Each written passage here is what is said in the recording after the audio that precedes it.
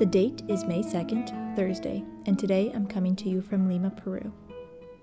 On this day, in 1866, the Spanish Armada assaulted the coastal Peruvian town of Callao in the Battle of Callao.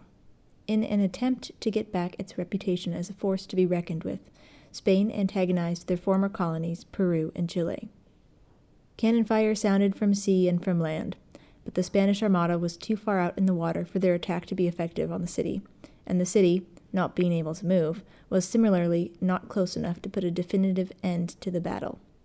A small Peruvian fleet of ships were able to get close enough to inflict severe damage to the Spanish Armada, and ward them off by the end of the day.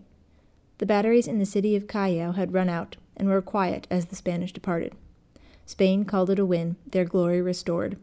Peruvians, having escaped unconquered and seen the Spanish retreat, also called it a win.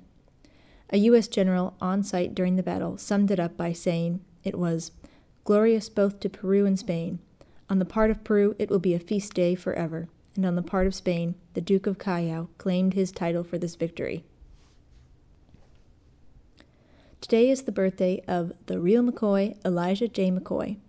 He was born in 1844 to fugitive slaves who had escaped to Canada.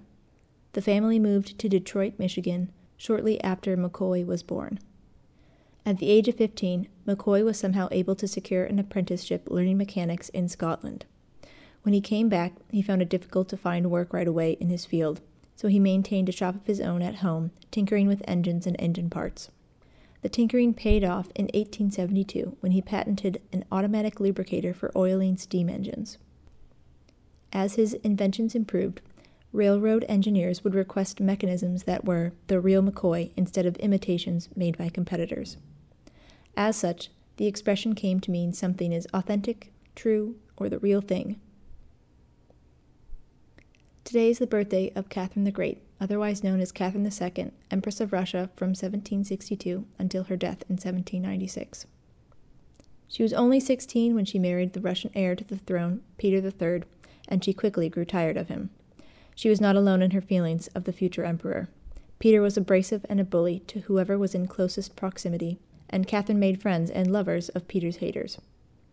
By the time Catherine and Peter ascended to the throne in 1762, plans were already in motion to remove Peter from the equation. 6 months after the pair's coronation, while away on a summer vacation, Peter uncovered and arrested one of Catherine's co-conspirators. Catherine received a letter alerting her to the event, and within a matter of days arrested her husband, forced him to abdicate the throne, and was coronated as the sole Empress of Russia. A week later, Peter III died under rather mysterious circumstances. Catherine was immediately accepted as sole Empress. She had had nearly 2 decades of allying with the courtiers and politicians, and experience that made her almost overqualified to rule. The country prospered under her, and she was able to help Russia be recognized as a major power in Europe by the end of the 18th century. And today is the birthday of Hedda Hopper. When Hedda's career as an actress in Hollywood fizzled out, she took on a job as a gossip columnist. Her acting contacts allowed her to get a leg up on stories, even if they weren't all true. She was hated by most of Hollywood, but read by tens of millions of readers in the 1940s and 50s.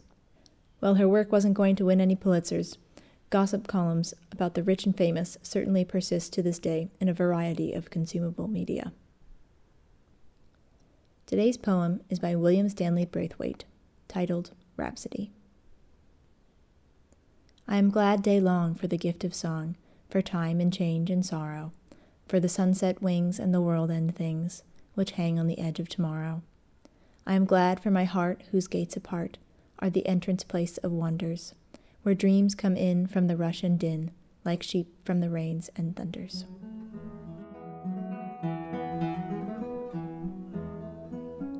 Thank you for listening. I'm your host, Virginia Combs, wishing you a good morning, a better day, and a lovely evening.